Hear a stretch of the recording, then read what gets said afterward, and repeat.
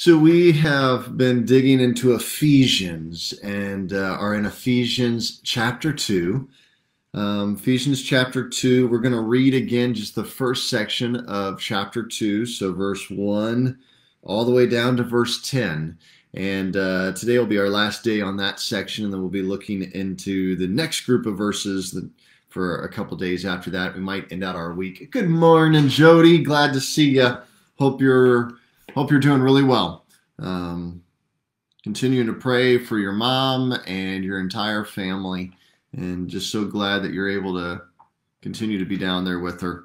And again, if there's anything that your hubby needs, let us know, okay? So Ephesians chapter 2, starting in verse 1. Good morning, Pat.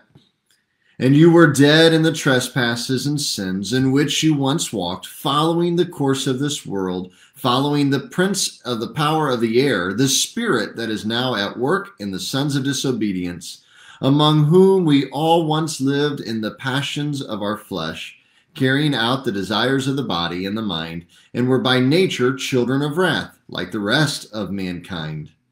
But God, being rich in mercy because of the great love with which he loved us, even when we were dead in our trespasses, made us alive together with Christ. By grace you have been saved, and raised us up with him, and seated us with him in the heavenly places in Christ Jesus, so that in the coming ages he might show the immeasurable riches of his grace and kindness towards us in Christ Jesus.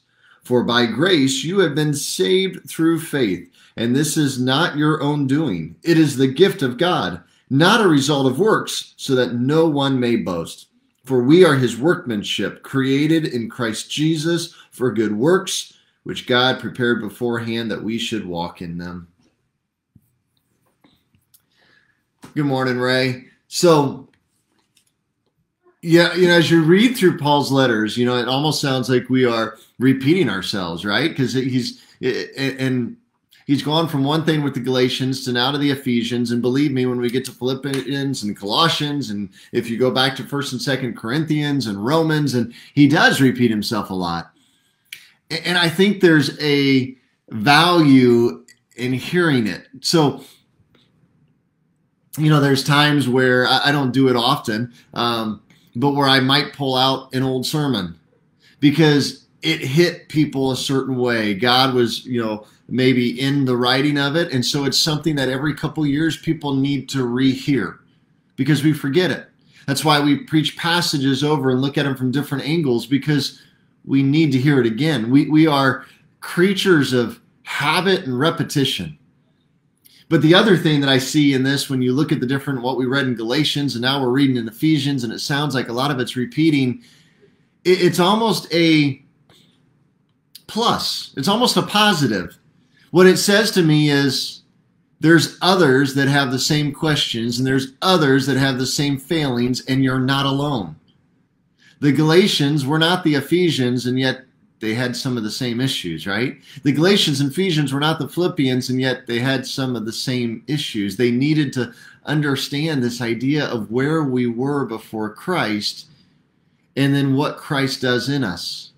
That in Christ, who we're made, who we're created to be, we are with Christ.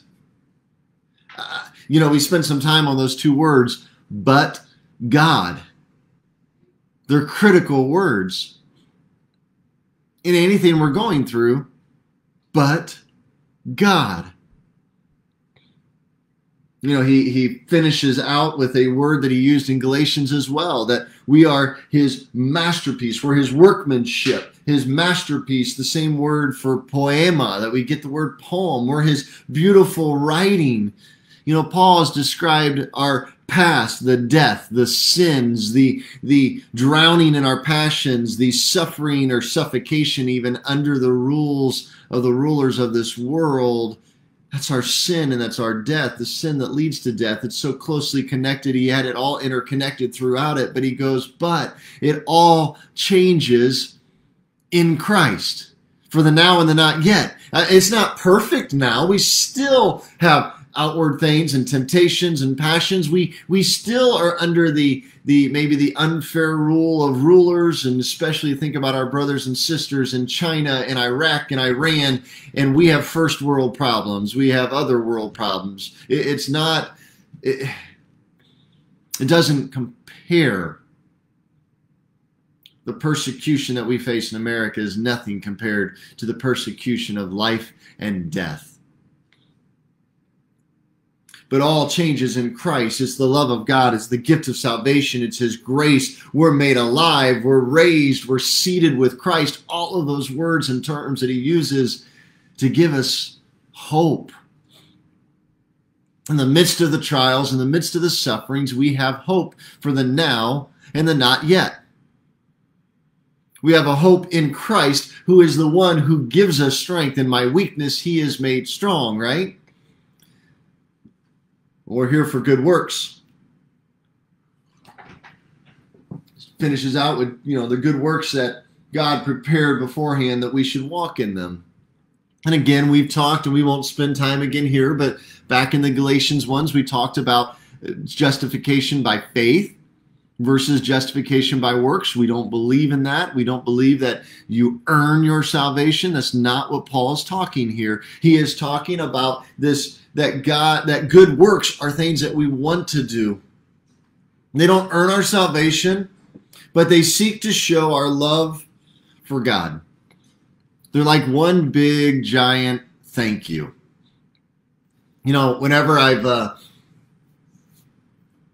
had to sit in and do marriage counselings, or even looked at different issues with marriages and family and friends, and I'm going, man, if you would just get off the couch and serve the other person, if you would do something once in a while for the other person, if you would cook dinner so that they don't have to clean up the dishes after they cook dinner, vacuum before they get home from work.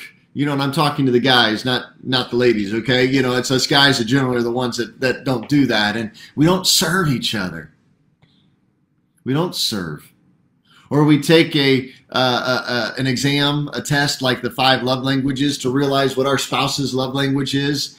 And then because we know it, when we're upset at them, we withhold whatever it is, whether it's quality time. Well, we choose not to be around them because we're mad. If it's acts of service, we choose not to serve. Well, make your own lunch. I'm not doing it today. Because we use it to hurt them. We use our knowledge, which puffs us up, to corrupt and hurt others. And God's not talking about works that are selfishly intended. They are not things where we do it out of selfish ambition. That's the whole thing behind the heart, right? It's the matter of the heart. I know some who have served over years and years, and not at our church again, but in other churches I've been in, who they were stuck on their title. They had fought and they had positioned in order to have a title. They wanted to be seen as the servant of the church, but it was out of pride.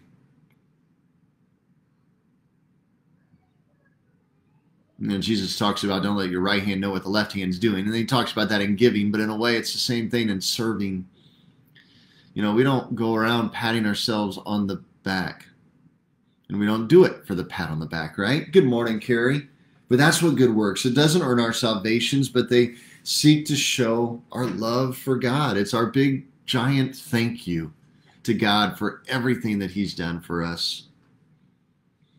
There in that passage we read in Ephesians 2 and verse 8 and 9, there's a couple kind of key concepts. He summarizes so much of what he's talked about in Galatians and what he's talked about already in Ephesians. And for by grace you have been saved through faith, and this is not your own doing. It is the gift of God and not a result of works, so that no one may boast. So I think there's kind of 6 things that we can see there. One is just simply as believers, we're saved from sin. We're saved from sin because we are conscious of our new state in Christ. It's the new wine, or new wine and the new wineskins, right? As a holiness pastor, I don't know if I can say wine, but you know what I mean. It's that whole passage, right? That you don't put new wine in an old wineskin where it's going to break open. And in Christ, we are new. Now, back to prior conversations, does that mean that we are without sin? Absolutely not. But does it mean that sin has a control in our lives anymore? Absolutely. Sin no longer controls us. Satan no longer can control our spirits, but we do have things that we block the work of the Holy Spirit with, whether you call that a stronghold or just past experiences, that we are calloused. We're calloused to trust. We're calloused to let friends in. We're calloused because of our past. But that doesn't mean that we're not saved, right? Just because we fall to a temptation, to fall to fear, fall to anything, it doesn't have to be a adultery or pornography. It can be just fear. It can be jealousy. It can be pride. It can be, gossip, slander, all those things. Doesn't mean that we're free from them, but God says we no longer have to be controlled by them. Not because of anything we've done, but because of everything that Christ has done for us. The second thing is that as believers, we're saved from sin by and through grace. So not only are we saved from sin, but we are saved from sin by and through grace, the grace of God. We talked yesterday about those channels and the experiences of what grace looks like, and how grace reaches out to us, and how we understand grace, the channels through prayer, through scripture, through the sacraments, right? We talked about that a little bit yesterday, and if you didn't hear that, go back and watch that one. But it's by and through grace. And remember what grace is. Grace, the word was chesed. Chesed. Chesed was this idea of unmerited, undeserved favor. Absolutely undeserved favor. And we'll talk a little bit more about that again. Thirdly, we must accept this grace by faith. So we're saved from sin. We're saved by sin, or from sin by grace, or through grace. And then we must accept this grace by faith. It's faith. We don't seek a sign like the Pharisees. Demand a sign. Jesus, show me a sign. Or Gideon. Man, I wish sometimes I could be Gideon. Put out a fleece and say, hey, God, let the ground be wet, the fleece be dry. And then go, oh, you know what, God? Why don't you reverse it? Just so I really know it's you. I'd love to do that, wouldn't you? But yet, we are called to accept this grace in the workings of Jesus Christ through the Holy Spirit by faith. Because let me tell you, the Holy Spirit speaks into your lives and gives you a better feel, a better peace, a better understanding, a better sign of God's grace than any outward miracle ever really could. You have the assurance of the Holy Spirit working inside you. If we just listen, tap in, spend some silent time humbly coming before God, not with our needs and wants, but saying, God, speak. Because he does.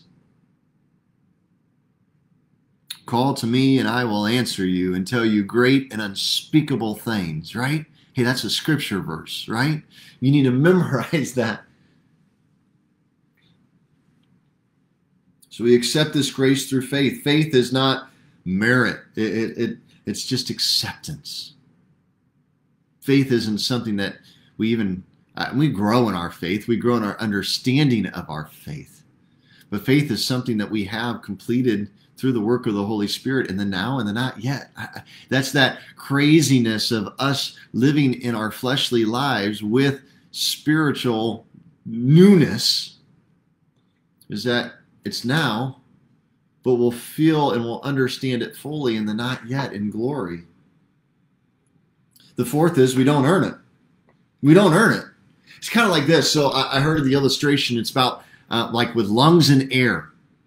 Air is all around you. God created your lungs. He created your air. But you have to accept that air in every day by breathing in and out. You have to accept it. You don't earn it. You don't earn having lungs created inside your body. You don't earn the air that is around you. But you accept it. It's a gift of God. That's our faith.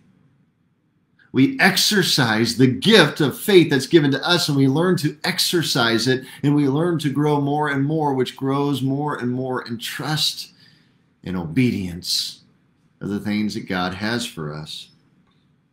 The fifth is that salvation is not produced by works. I mean, we keep kind of going over that, but that's true.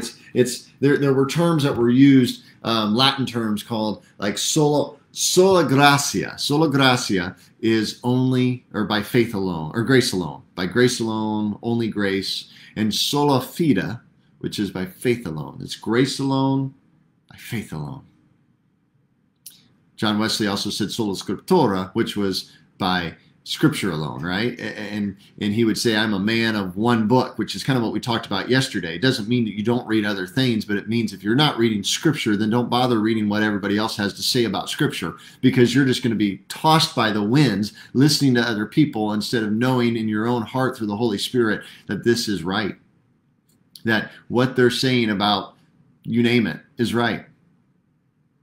The sixth thing is good works are the fruit of. They are the fruit of our believers' salvation. The good works are the fruit of. They're not the cause of our salvation. It's the consequence of it, maybe you could say. Right? You've been saved, so now. It's a consequence. It's the evidence of. It's the expression of. Remember, Jesus said, you will know them by their fruit. Now, okay. Legalism causes us to fruit shame. Think about that. Legalism causes us to fruit shame. And if you've ever caught yourself fruit shaming, okay, comparing your gifts to somebody else and saying, well, I don't see enough fruit to know that they're saved, then you better put a little notch in that. Check yourself. Check your spirit. Check your humility, check your arrogance and your pride, and say, whoa. Because only God knows the heart. Spurgeon once said that you don't preach. He was talking about funerals, but he goes, you don't preach anybody into heaven, you don't preach them into hell. Now, he took it to the degree that even if it was a saint that he had seen lived, because of his Calvinistic thing, he's like, well, maybe they turned away at the last minute and they weren't truly saved in the first place. And so he took it to a different degree. But I think that's true when it comes to fruit. Be careful. God knows the heart. And just because they've been in church their entire life does not mean that they're a 20-year Christian. It means they're a 1-year Christian 20 times over, okay? Just because they've grown up in church and know Scripture and can quote Bible verses doesn't mean that their faith has had an opportunity to grow. Don't fruit shame. Don't compare your fruit to others. Because if you're truly and you're doing that, you might just find that your fruit's a little rotten. Be careful. It's the evidence. Good works is the evidence, the consequence, the expression. Sin and death corrupts, but God. But God. Those two words, like I've said, that's a pretty big but. But God. His grace is the antidote to wrath's poison. So, in Scripture, we have different kind of stories about grace, about the chesed, and so you have the Good Samaritan. We throw that all the time, but here's the thing. The Good Samaritan story was not about God's mercy grace. It wasn't about that grace and mercy that we're talking about when it comes to salvation and what he does in our lives. It was talking about the mercy and love that you show to a neighbor, okay? So don't compare God's mercy with that Good Samaritan story per se yet, okay? Listen, hear me out. God's mercy is different. You see, the Good Samaritan kind of reached out to somebody who was in need. It was a neighbor. That was the story. It was the neighbor. Yes, it was somebody who really didn't like him, but they weren't out to kill him, okay? God's mercy and grace reaches out to people who are enemies of, those who are atheists that would love to see God dead. That's the difference between his grace and mercy and the grace and mercy that we extend out to other people, to our neighbors. His grace and mercy is no matter what, he is seeking and reaching out to us. His mercy is that chesed, undeserved, unmerited favor, unwarranted. And yet he still loves. He still reaches out. Think of the worst person in history that you can think of. Maybe it's Hitler. Maybe it's Mussolini. Maybe it's, I don't know, Jeffrey Dahmer. You name it. Gacy. You just think of some of these. God still loved them and reached out to them. In fact, there's a song by a group called Roomful of Walters.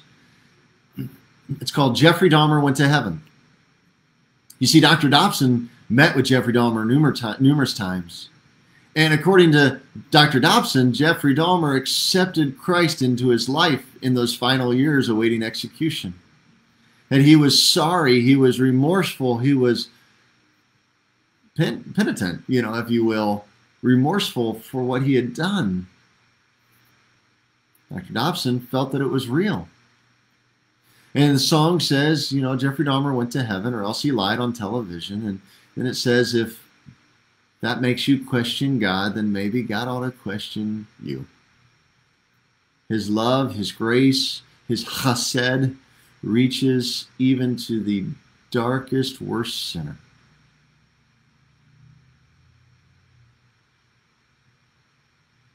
Thomas Aquinas listed 4 ways that God's love is directed towards us.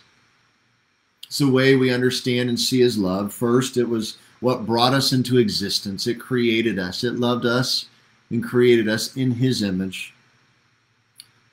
Brought us into existence and made us into God's image and this being that is capable of experiencing and enjoying the love of God. He created us for that relationship. Third thing, it renews and redeems humans that are corrupted by sin out of his love. Because if it wasn't for his love, he didn't have to create us. He didn't have to make us for relationship. We could have been robots with no free will. And he didn't have to change how we were corrupted by sin. He could have said it's your own fault. So if you fall to sin, tough luck. I didn't come for you. I only came for these goody two-shoes, right? That's not what Jesus did. It's not the love of God. And fourth, it offered that true sacrifice of Jesus Christ, his son. That's the love of God that is so deep, undeserving, unmerited. His chesed. God's nature is mercy, and his love is eternal. God's nature is mercy and grace, and his love is eternal. You see, we have to come to the realization, I am broken, but God.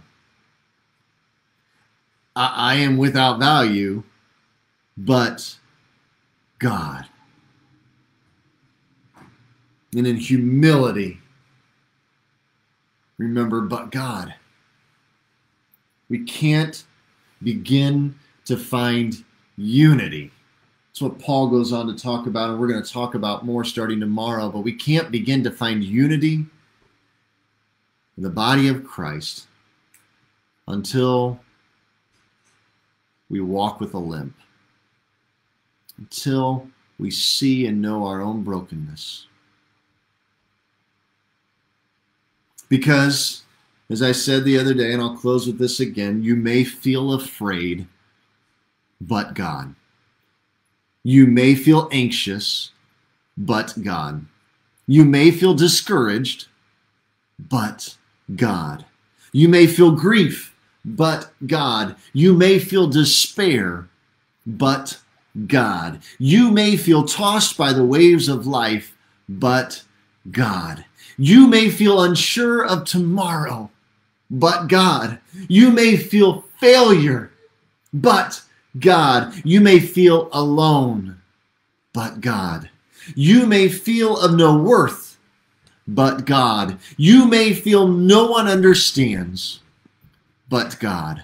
You may feel ignored, but God. And you may feel the whole world is out to get you, but God, whose nature is grace and mercy, and his love is eternal, reaches out to us in the depths of our despair, in the depths of our sin, in the depths of our fear, anxiety, depression, whatever it is, and he reaches in.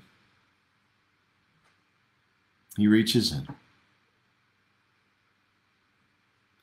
Love that helps to seek to redeem and restore our brokenness. But he doesn't take away the scars. He doesn't take away the outward sign of that brokenness. But he uses it for his glory. When we walk with a limp, when we quit trying to hide it. We were all broken. But God can use that brokenness for his glory. In my weakness, he is strong. God, I love you and I thank you for how your great love reaches out to all of us. Everyone we know, everyone who is ever created. But in that great grace and mercy and love, you could force us. You could turn us into mindless slaves. But you created us for relationship. And you can't have a relationship with a slave. Someone who only loves because they have to, or only serves because they have to. God, that's what good works come out of, when we understand our brokenness and then we turn and say, oh God, I can't believe what you've done for me. I love you and I want the world to know it. Holy Spirit, change us inwardly. Work in our hearts. Heal our past hurts. Heal our issues, whatever they might be, for your sake, O Lord. We praise you for that great love that you sent, stretched out his arms and died on the cross, shed his blood for us, and rose from the grave to make a way for eternal life. So Lord, in this now, this time of right now, this time of waiting for that day of glorification, of perfection, where we won't have to worry about sin and pain and grief and all of these self-confidence issues and whatever it might be, we await that day with hope and anticipation. And that hope gives us grace right now. Grace upon grace upon grace for whatever we need to meet the day. May we learn even more to tap into that power, that grace. We love you, O Lord.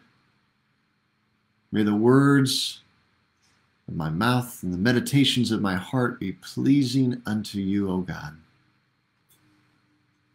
In the name of your Son we pray. Amen. Amen. Go in peace. Have a wonderful afternoon, everybody.